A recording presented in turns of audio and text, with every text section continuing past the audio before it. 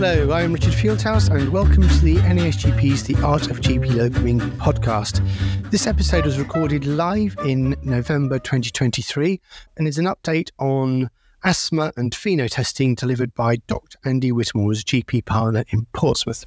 And during the talk, Andy had some PowerPoint slides which we have available in the show notes as both either as a YouTube video or as an actual download of the PowerPoint notes themselves. But it actually works very well without the PowerPoint presentation. And just listening to this on its own should certainly give you a really good update on where we are at the moment with Feno testing in asthma. So I will hand you over now to the talk.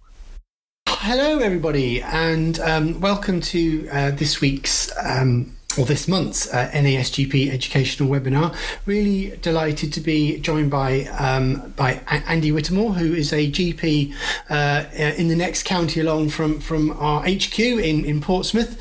And Andy's been a GP partner there for 17 years.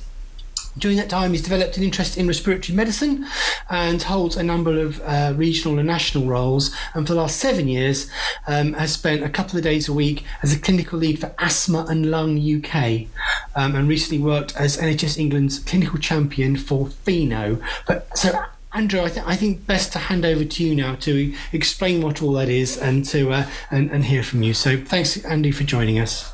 No, thank you very much for that introduction. So hopefully my screen is up and running. I think the big thing that Richard just said was I developed the respiratory interest after joining general practice. I hated respiratory as a junior doctor. I hated it during medical school. But when I joined the practice I'm with now, they told me, well, everybody else has done it. We need somebody to do respiratory and get our cough points up. So I put myself on a course, and the next thing I knew, I was the only person GP in the area who had done a course, and I was therefore the regional expert in asthma and COPD, which sort of dunked me in it somewhat. Sometimes it's a bit of a thankless task, and sometimes it is probably one of the best bits of the job I do. I currently split my week exactly in two. So half my week as a GP working in a large practice in Portsmouth, and the other half of my week, I'm clinical lead for Asthma and Lung UK, which I've done for nearly 8 years now. Happy to chat to anybody about the work I do there. But one of the things that has led me to do recently is the last 2 to 3 years, I've been sort of clinical lead or clinical champion for the National Feno programme. And I'll talk a little bit more about that in a minute, because what happened was we know that they've got a technology out there called Feno. And we knew it's been underused, especially in primary care. It's been in secondary care for a few years now. And the Accelerated Access Collaborative within NHS England, its job is to get technology rolled out further. So they sort of got me on board to sort of support them with that. And I'll come on to what that national programme is and the sort of bits that can help you in practice and general practice in general.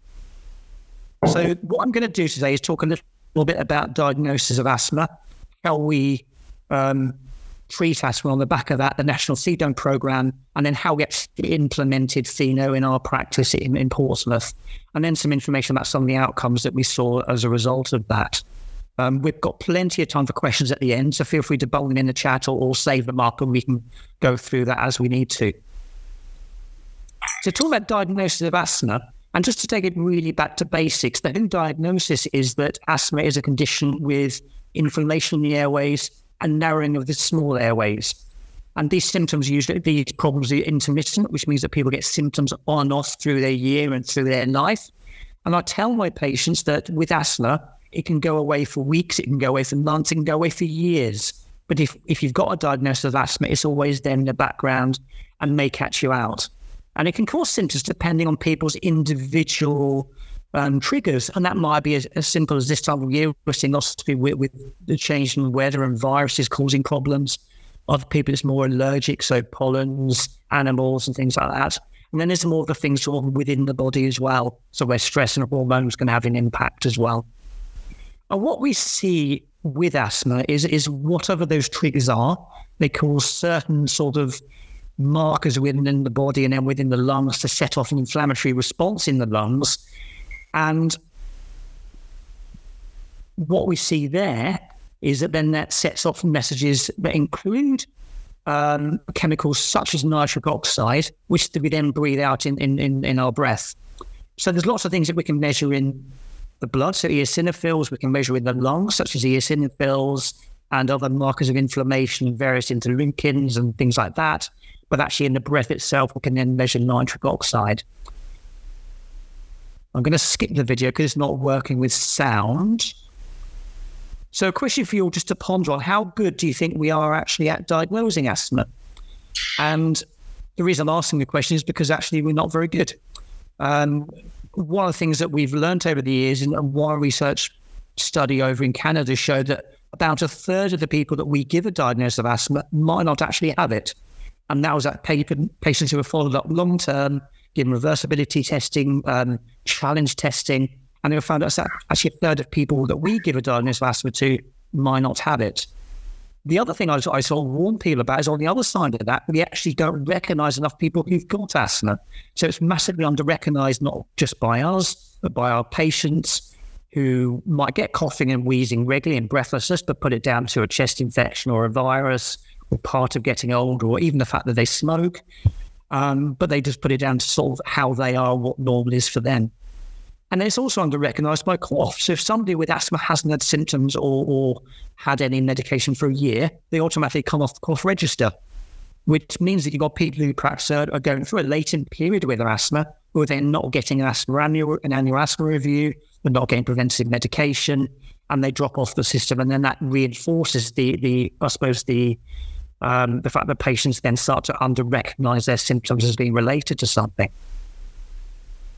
So for those patients who are incorrectly diagnosed, it means that they're getting treatments that are expensive, because not only do we put them on initial inhalers, but when that doesn't work, we put them on even stronger inhalers at an even higher cost.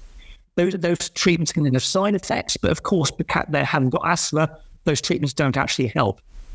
Now, on the other side of that, not actually getting treatment for the cause of their symptoms in the first place. When we're missing a diagnosis, it means that the patient's got untreated inflammation, they've got a risk there of getting symptoms, of getting asthma attacks, and a permanent decline in lung function. And of course, they might be on treatment for another condition, which again is causing them harm, not doing any sort of treatment for what symptoms they've got at the moment. And the reason asthma is difficult is because not only is it's a variable condition, but asthma symptoms are very common and non-specific. So people get a cough, they get a wheeze, they get breathlessness, and it's very easy to put it down to a viral infection or a bacterial infection or something else. But actually, what we see then is that we start to don't delve in to try and see whether they've got an underlying condition such as asthma or COPD. And it's not just the symptoms that are variable, but the signs and the tests that we sort of examine for as well. And this is many pitfalls through the treatment and management of asthma, because actually if you examining somebody who's taken puffs of their blue Ventolin inhaler within the last 4 hours, chances are their peak flow and their lungs are entirely normal, which means you might well miss what's actually going on and need to ask a lot more questions and be more inquisitive about how their lung health actually is. We also know that tests for asthma are not performed well enough, and that's patients who don't know how to do peak flows properly or don't do them very well, or don't take a diary as we've asked them to do. With spirometry, it's very poorly performed by patients, and the clinicians often don't push to get the best results out of it. And even when they are good enough, those tests are not effective enough in actually helping us to diagnose asthma. Something I quite often direct other people to is having a look at these figures, and these figures are taken directly from the BTS sign guidelines evidence base. So it tells you basically how the sensitivity in the first column and the specificity in the second column of various things that we do with asthma. We do a lot of guesswork, and that is something I think we just need to take a step back and be very reflective of. When we diagnose asthma, when we treat asthma, and when we're monitoring asthma, we are guessing a lot of the time. We're guessing whether those symptoms are accurately described to us. We're not always asking them correctly. We're not always sort of taking enough stock of what they say. But if we look at people who are relying on symptom scores in asthma, only two-thirds of those are sensitive enough for actually picking up asthma, and it's sort of very variable within that. When we look at some of the tests, if you look at the sensitivity in that first column there of spirometry, we're relying on spirometry for actually coming up with diagnosis of asthma and COPD, and those figures are quite stark in terms of how bad these tests are. And some of that is about how good the test is, but also how well it's performed by us in primary and even secondary care. Peak flow. Again, look at the dramatically low levels there of sensitivity. So I think it's something that we shouldn't be relying on. Very good to try and get patients to do it as well as possible, but actually on their own, it's not perfect. And even though I'm here going to be talking about Feno and how great Feno is, you can see from those figures that Feno, again, isn't perfect. It might well be better than some of the other tests we've got available, but actually on its own is not good enough to come up with a diagnosis. I've talked a little bit about how the national program was a very, very, very good thing for me. I've done lots of work with NHS England over the years, and most of it involves banging my head against a brick wall for hours and hours on end. With this program, we were actually given the freedom to do what we thought was best. And we were given complete freedom in terms of some of the things we wanted to do, some of the people we wanted to influence. And that made a massive difference to the success of the program. What we decided we wanted to do around Feno was not just sell Feno, because that was the main objection of the program, but what we wanted to do was improve asthma diagnosis. And the first thing we did was actually set up some sort of education programs and some healthcare professional support, so that actually we could sort of take the asthma jigsaw to them. It isn't about Feno, it's not about spirometry, it's not about everything else. It's about improving the picture that we've got so that we can be more confident and have less guesswork into providing somebody with a diagnosis of asthma. History and examination are central to that. You can't just take somebody off the street, do Feno, and tell them they've got asthma. You need a really good, in-depth clinical history. You need an examination to sort of help support that. And then, on here it says spirometry, but evidence of airflow obstruction, whether that's spirometry or peak flow, and then Feno as well in that. And if you sort of cover those 4 boxes, you've got a much clearer picture of what that jigsaw is actually looking at. You might still need a trial treatment, and in some cases, you might still need to send somebody for specialist tests. But actually, if you can sort of get those fundamentals of history, examination, airflow obstruction, and Feno in place, then you can actually be a lot more accurate with the diagnosis you're coming up with. One of the things that's confused people over the years is the fact that NICE and the BTS sign guidelines do contradict each other on how you should be diagnosing. BTS sign are written by clinicians who act very pragmatically. So actually they're looking at what happens in clinical practice. And one of the reasons they don't recommend Feno routinely is because they were aware it wasn't available to everybody in primary care. So there's a bit of a chicken and egg there.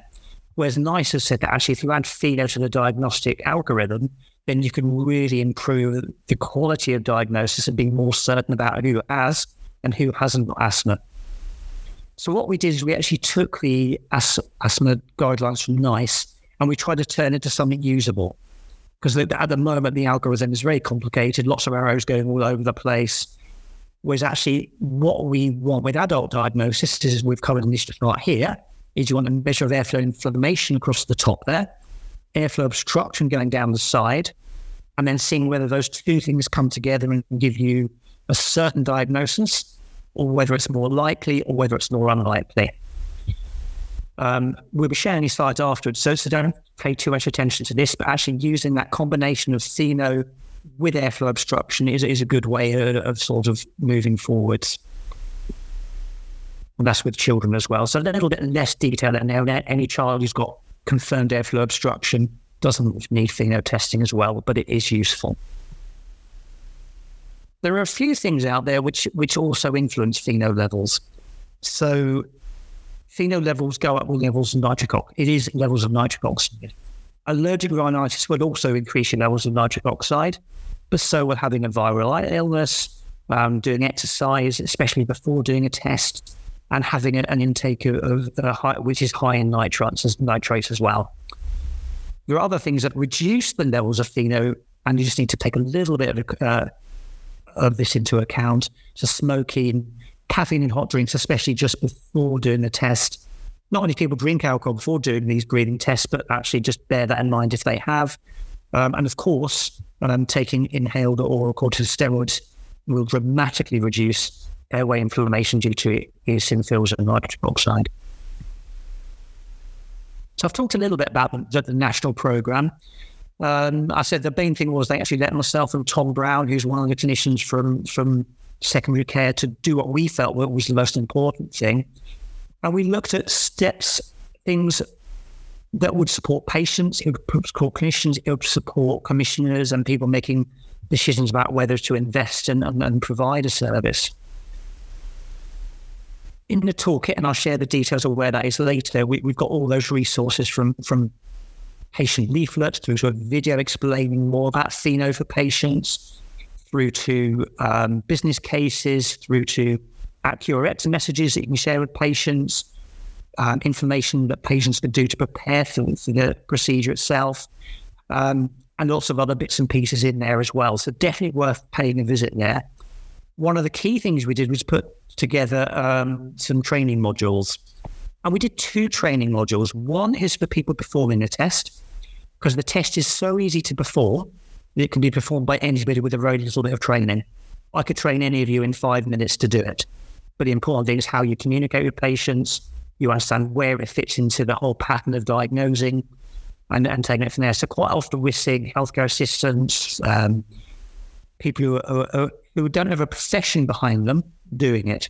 So we set up the first training module to educate people about how to do the test, how to communicate with patients, and just get the language right. So actually it was then seamless when they went from the technician place to whoever was actually doing the diagnosis. And because this was coming out around the sort of time of COVID, we were very, very careful to highlight this was a non-aerosol generating procedure, how it was safe to do, unlike spirometry, how the test is really easy and how there is some cost-effective benefits to it. And I say just supporting the whole team moving forward and using it. The second module we put together was more about how to interpret it. So there's lots of case studies about how to use Feno as part of the diagnostic algorithm, to put it together with the other tests and taking a good history. And it was really to be done by GPs, by consultants, by nurses, by physios, by pharmacists, so people who are in a position to actually make a diagnosis. The first module, as I said, really easy, very simple, very straightforward. Takes about 20 minutes to half an hour for somebody just going through it at their own pace. There's a simple knowledge test at the end, and it's just really to check that you have taken in what's going on, but there isn't any pass-fail threshold along with that. The one on interpreting Feno, because it is around the diagnosis of asthma, we set a level that people had to pass a test and get 80% to pass. It is extremely easy. If you don't happen to pass it, you can retake it at any time. And when we sort of got feedback from all the people who'd been going through the program and doing the test, what we found was that probably about 3/4 of people found it was acceptable and okay or excellent and very easy. We found about 1/4 of people found it extremely difficult and said it was well a bit out of their comfort zone. And when we delved into that, we found that was people who'd been thrown into respiratory without any training or support, and they didn't actually know what they were doing in the first place.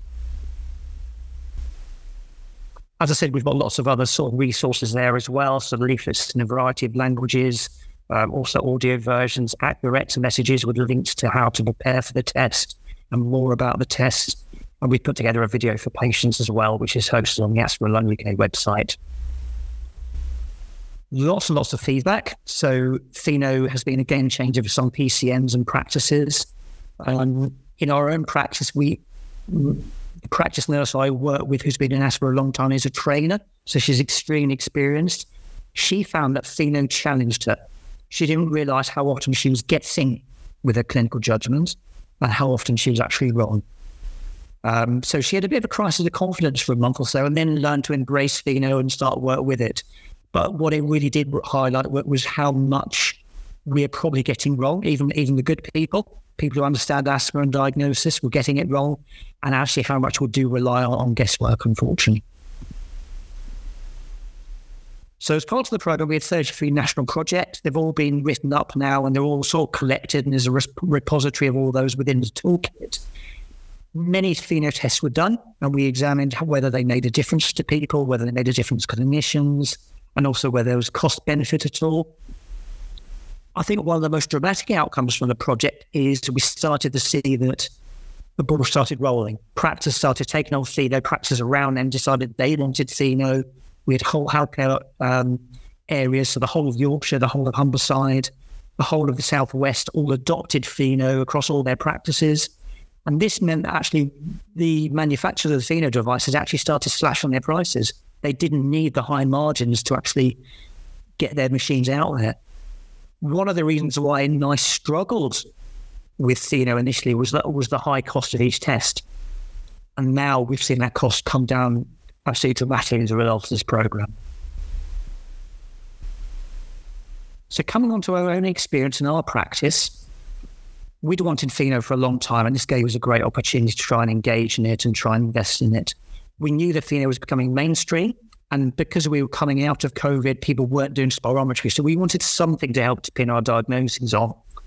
We also knew over time this would improve the quality of the diagnosis.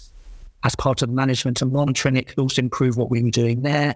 And with morale in respiratory and across the NHS being so low, actually providing them this new test to help support them was a real good boost to their confidence as well. So the first thing we did was, unsurprisingly, we tapped into all the resources that there already. So went into the toolkit, we used the education, we had extra training from the manufacturers, we used the pathways and the manufacturers actually supported our clinics in the first instance. We used the patient information leaflets, the ACUREX, the Ardens templates, all to try and make sure that we were capturing the work we were doing as well as possible and make our lives as easy as possible. And we did a little bit of an audit of the first 300 or so patients. Firstly, one thing I'd say is spirometry is really hard for people to do. They take training, they take coaching, it can be quite arduous, and quite often they don't do it very, very well. We found that 97% of our patients could do Feno on the first visit with a little bit of coaching. The age range was very, very wide. It's very hard to get somebody under the age of 12 to do spirometry, although you can do it from the age of about 7 or 8. With Feno, we were getting children as young as 5 doing it, and with a lady at age 85 who managed it as well. And the range of Feno levels we came up with was less than 5, so very, very low, up to 178. And just to come back to where diagnosis sits, so for adults, diagnosis any levels above 40 is abnormal, and for children above 35. And we found, when we sort of asked our clinical team whether it made a difference, 69% said it actually made a visible difference in terms of how they came up with a diagnosis. In a significant number, it also helped with decisions on medication as well. When we looked at what we'd done with various patients, it supported us to increase or initiate inhaled corticosteroids in just under 50 of them. But I think the most telling thing was it actually helped us to not start steroids in another group or to reduce or stop in a significant proportion as well. What Feno also did is, because we're able to assess whether somebody's got any evidence of airflow inflammation at the time, it gave us the opportunity to have conversations with patients. So telling them about what the disease, what the test was going to be showing. So if we were telling them this test is going to show evidence of airflow inflammation, it means that you're getting enough steroid, or you're not getting enough steroid, or you're going to need steroid or not need steroid. Then what it did, it opened up the conversation. So actually patients were saying, you know what, I'm going to have to be honest with you, I've not been taking my inhaler properly. I've not been taking it regularly. And that was something that our team found very, very useful.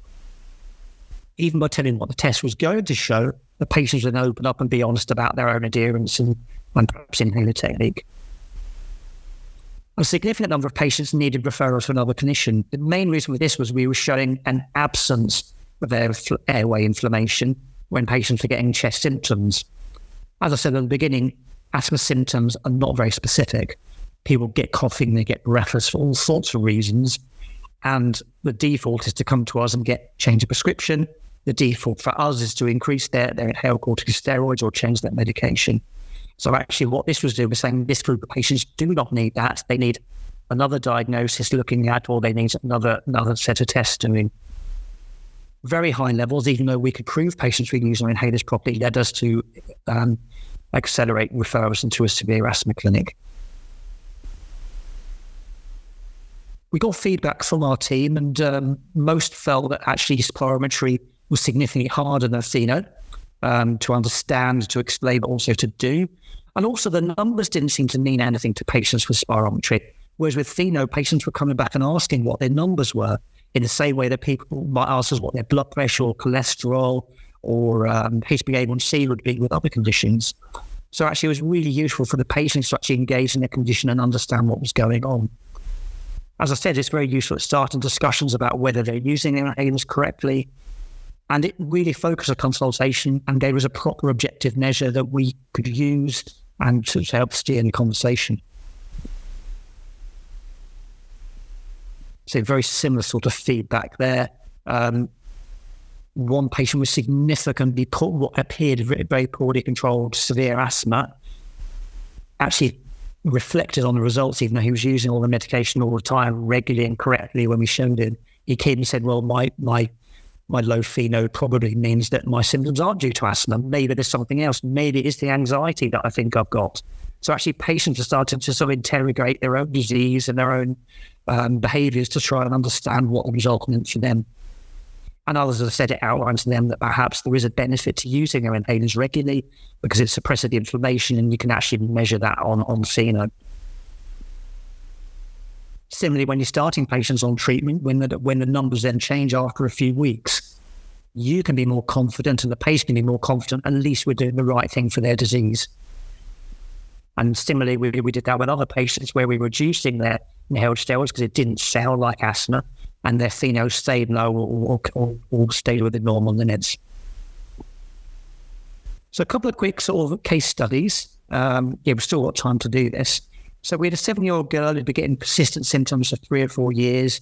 Because of her age, she hadn't really done much in the way of any objective measures to support her diagnosis. Some clinicians thought it was viral wheeze, some thought it was asthma. She'd been given different inhalers over the years to try. And her peak flows were pretty useless, actually. Mum was very reluctant to have medication because actually she didn't have much faith in the diagnosis, but also the process, and the inhalers didn't seem to work when she was taking them.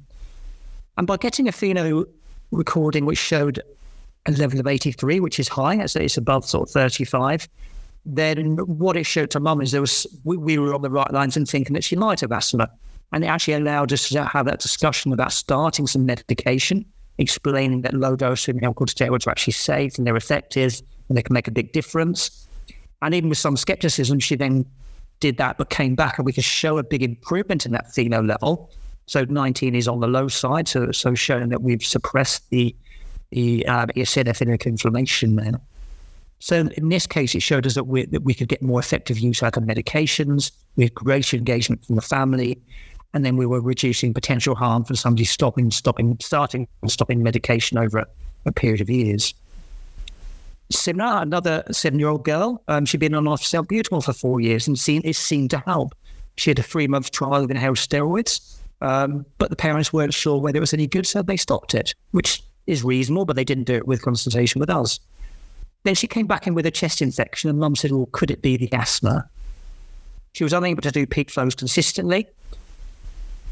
Feno level came back very low, even though she was asymptomatic. So whereas I think previously I would have been tempted to get another trial of treatment to see how things go and keep trying with peak flows, this gave me and the parents and the child confidence that actually asthma was less likely. So we didn't start inhaled corticosteroids. We talked about sort of the effects of having a virus and so on, and sort of managed it further from there. So in this case, we didn't prescribe an necessary medication, and we were confident that she didn't have asthma. Now, this one was a 7-year-old boy. He had chest symptoms since he was age 1. He'd been diagnosed with asthma about that sort of time, based purely on his history. And over time, he kept coming in with his mum, and Mum was saying his asthma isn't very good, he's getting symptoms. So we escalated him up to higher doses of steroids. We got him on to combination therapy with serotype. We added montelukast. When he came in and he felt that his symptoms weren't very good, we were giving him prednisolone when he was unwell, which in retrospect were viral symptoms. Because of the symptoms he'd been getting, he'd gone through 49 salbutamol over 6 years, which is much more than we'd normally recommend. And when we sort of interrogated him a bit more, and actually taking a good history is so important here, we found actually his main symptoms, he was getting breathless when he was playing football. And I'm not sure how many people here do football, but if I got you to run around in the pitch, especially today, I suspect most of you would be quite breathless doing it, especially if you're playing competitively. It felt to us like there was a bit of a learned behaviour going on. And actually, when he was getting breathless, he was taking his SABA, he was treating it as his asthma, and it was a bit of a vicious cycle there. His Feno, when he was symptomatic, was 7. So this could be that actually his medication is working really well and suppressing all his inflammation. Or it could be that he hasn't got asthma in the first place. What we decided to do is we sort of worked with mum and with the child as well, because he had a big investment in feeling well and was worried about his chest because he was told it could kill him if it wasn't looked after properly. We reduced his treatment and tried to sort of monitor how things were going on. After 4 weeks on the lower dose, his Feno hadn't gone up substantially. It's still well below where we'd be worried about it. So anything sort of 30 and above, we'd be thinking might well be relevant to having some inflammation. And that allowed us to go for a further reduction. So in this case, we managed to stop unnecessary medication. We were reducing the potential harm. And actually, if you look at how much time and money and medication was using, there was significant saving there in terms of saving NHS resources. So overall, I think the benefits from Feno for primary care is actually we showed you can get a more accurate diagnosis of untreated eosinophilic inflammation, which means you can target treatments better.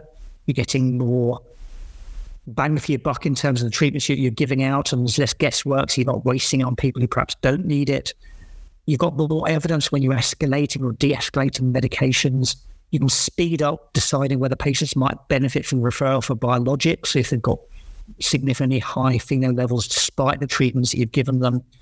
And also considering whether different treatments or diagnostic changes for people who've got COPD as well was also something we came to. The biggest thing for us, it gave us greater certainty of what we were doing and actually allowed our payers to have greater confidence in us and in the medication as well. We did some cost analysis of all the children that we looked at. So I think there was about 51 patients here. And one of the reasons we did this for the NHS England work was at the moment, there's this disincentive for primary care to invest in these tests. Primary care are not paid to do spirometry, they're not paid to do Feno. We're just paid to document that they've had it done and to get it into co-op to actually give us those points and that funding. But actually, we've got no investment and supporters actually doing these tests. And what we wanted to do was actually prove there's actually a cost benefit for primary care doing it. Saving costs from medication or admissions, that saves it for the whole system. It doesn't help primary care at all. But what we found when we just examined the paediatric cohort, and we're currently examining it for the rest of our patients as well, is actually, in terms of the staff savings in primary care, there was definitely a benefit to doing Feno. So even though the most savings come from what you're saving in terms of medications and admissions, and how the rest of the system will benefit, what this showed was actually there was a small but definite benefit for primary care. And actually the cost per test that we found came to just under £10. The cost per patient per staff savings, the average came out over £12. So actually there's definitely a benefit there, even if it's not massive. Something in my work with Asthma and Lung UK, we recently commissioned some work from PricewaterhouseCoopers looking at the cost of respiratory diseases to the NHS and to the UK economy. And one of the findings from that was if we implemented Feno for diagnosis and monitoring across the whole NHS in England, then we would save almost £100 million, allowing us to optimise asthma treatment in different ways as well. So hopefully these findings, not just from the local projects and what we've done at Portsdown, but also through the PricewaterhouseCoopers work, is hopefully going to be able to influence not just the guidelines that come out next year for NICE and BTS, but also going to influence people who are deciding GP contracts and things like that. So actually we can then start to reward primary care for doing tests that will save the NHS money. I said all these slides will be available afterwards, but there's a couple of links there. One is to Primary Care Respiratory Society, who are now hosting the Feno toolkit for us, and all the resources that I talked about, plus all the case studies of where it's been used, were actually hosted on there. And then the PricewaterhouseCoopers report is hosted on the Asthma and Lung UK website. And I think we've got plenty of time now for questions. So feel free. Thank you, Andrew. That was really, really interesting. And we've got one question so far from Wendy, but anybody else, please do put your questions in the chat. But can I just ask you one sort of fantasy, but in terms of GP locums working in lots and lots of different practices and coming to meetings like this, I think we can be in a very good position to spread best practice. And do you think that the data now is compelling and strong enough? And you've obviously mentioned the toolkit and resources from the website. But do you think if I was locuming in a practice and a practice wasn't using Feno testing, and I was thinking actually this could be really good, could I be confident in saying, look, if you don't do Feno testing yet, it's a really good tool. Here's the website. I'd highly recommend you kind of get on with it. Do you think that's robust enough at the moment? Yes, I do. One of the things that we regularly get challenged because of that, and there's lots of reasons why Feno hasn't taken off. The main reason is funding. The second reason is when NICE suddenly announced it a few years ago, it was sort of thrown to GPs that you're doing a really bad job. Feno will improve things. Your clinical judgment isn't good enough. And the third thing is when I showed you those data tables, it showed that Feno sensitivity gets up to about 80%. So I get fed back from a lot of GPs saying, well, why are we doing this test if 20% are going to be wrong? And that's where I say, well, there's two things to that. If you look at actually how effective peak flow and spirometry is, Feno is better, but yes, not perfect. But secondly, it's about that jigsaw approach. You do need to look at history examination, airflow obstruction, and airway inflammation all in combination. And even then, you still need a trial of therapy sometimes. Yes, so it's triangulating it, isn't it? It's taking those different approaches and building up a richer picture. And the other thing to say is going back probably about 7, 8, even 10 years, there were lots of little pilot sites testing out Feno. And one of the reasons it wasn't cost effective and didn't work very well is because they were doing it on everybody. What I think the question for Wendy is almost sort of hinting at that is actually if one of the problems, if you can't do it for everybody for monitoring, because what you find then is some people have actually got their levels suppressed, so you're not actually proving anything.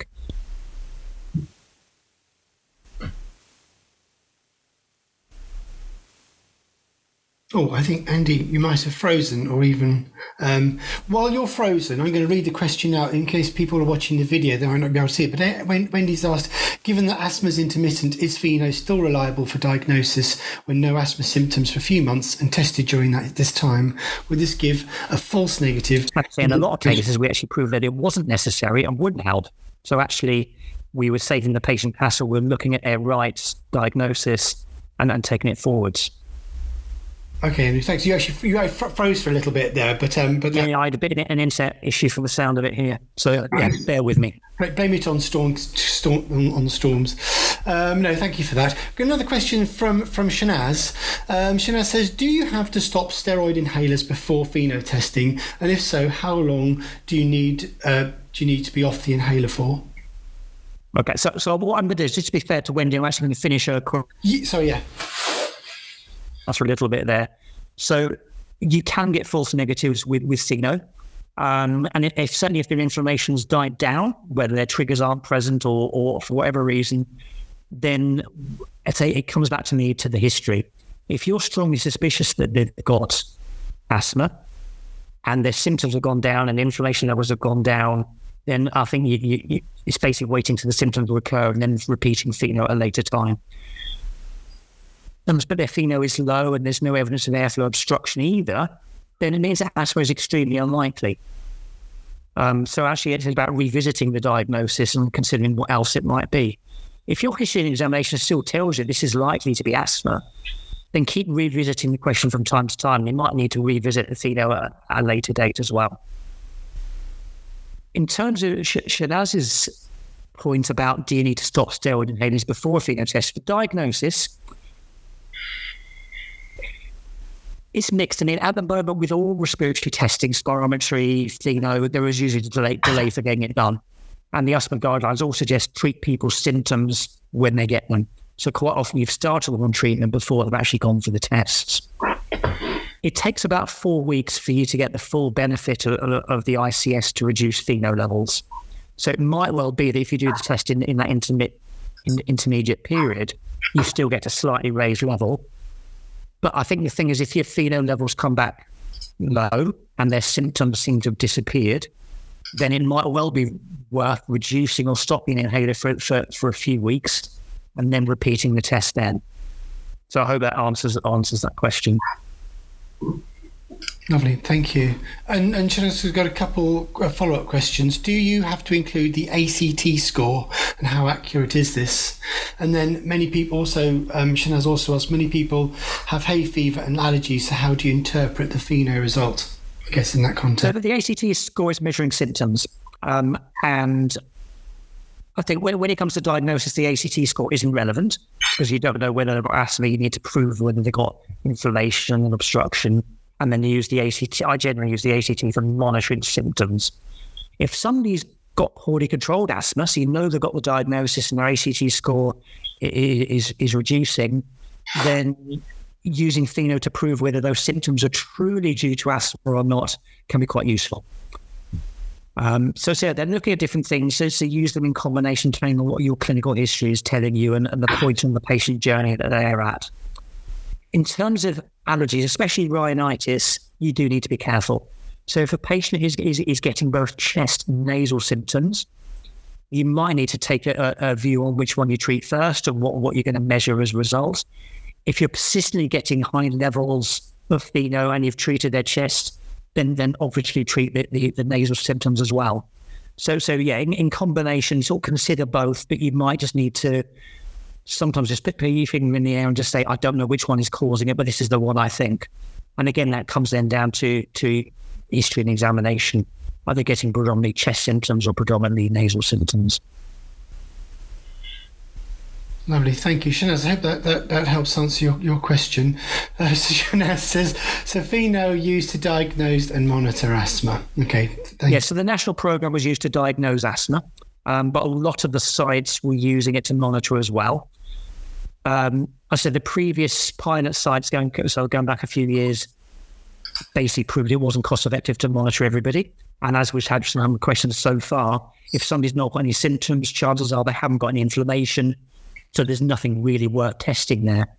If they're getting symptoms and they're poorly controlled or they're on very high levels of medication and you want the confidence to help reduce it, then sometimes it can be useful. Well, it can be useful to use Feno to help reduce. Oh, lovely, thank you. And anybody on the chat at all got any of their own experiences of using Feno? Has anybody been using it? Have they found it useful? Has it changed the way they practice or prescribe? Or any other tips or feedback for Andrew at all? If anybody has, put something in the chat and I'll call you through. But if not, then otherwise, I think we've done perfectly in sticking to our 45 minutes. Andrew, is there anything else more you'd like to add that you want to elaborate on at all before we go? No, I think I covered everything. I was hoping to get time to cover some new changes in terms of treating asthma, but maybe that's for another time. There was some research out recently showing that, so for people who are familiar with MART inhalers, so where you use formoterol-containing ICS inhaler, it's a useful way in helping to manage people with asthma symptoms. There is now evidence showing actually it can be used first line at diagnosis and in people with mild asthma. So people using intermittent MART effectively, so without the maintenance bit, and using that regularly to help monitor, sort of maintain control of their symptoms. So you can be seeing a lot more of that with articles in the BMJ and guidance and local guidelines coming soon. But yeah, lots coming in that direction shortly. Well, that sounds like a promise then. It sounds like we should get you back and talk more about this, because obviously it's such a common presentation and something we deal with so much in general practice, and as I think often as locums as well, we're seeing those acute presentations and often seeing follow-ups as well. So it would be that could be really good. Anna has said very helpful, thank you very much, and Shanaz has also said thank you as well. Thank you. Andy, thank you so much for coming along. Really appreciate you spending this time devoting your lunch hour and talking to us today. It's all being videoed. It'll be out on YouTube, and we'll be able to share it much wider with colleagues. So thank you very much. And thank you very much, everyone, as well, coming along as well. Look out for the email digest on Monday. We'll be sending you some updates about the next talks we're going to be having. And see you all soon. Thank you very much.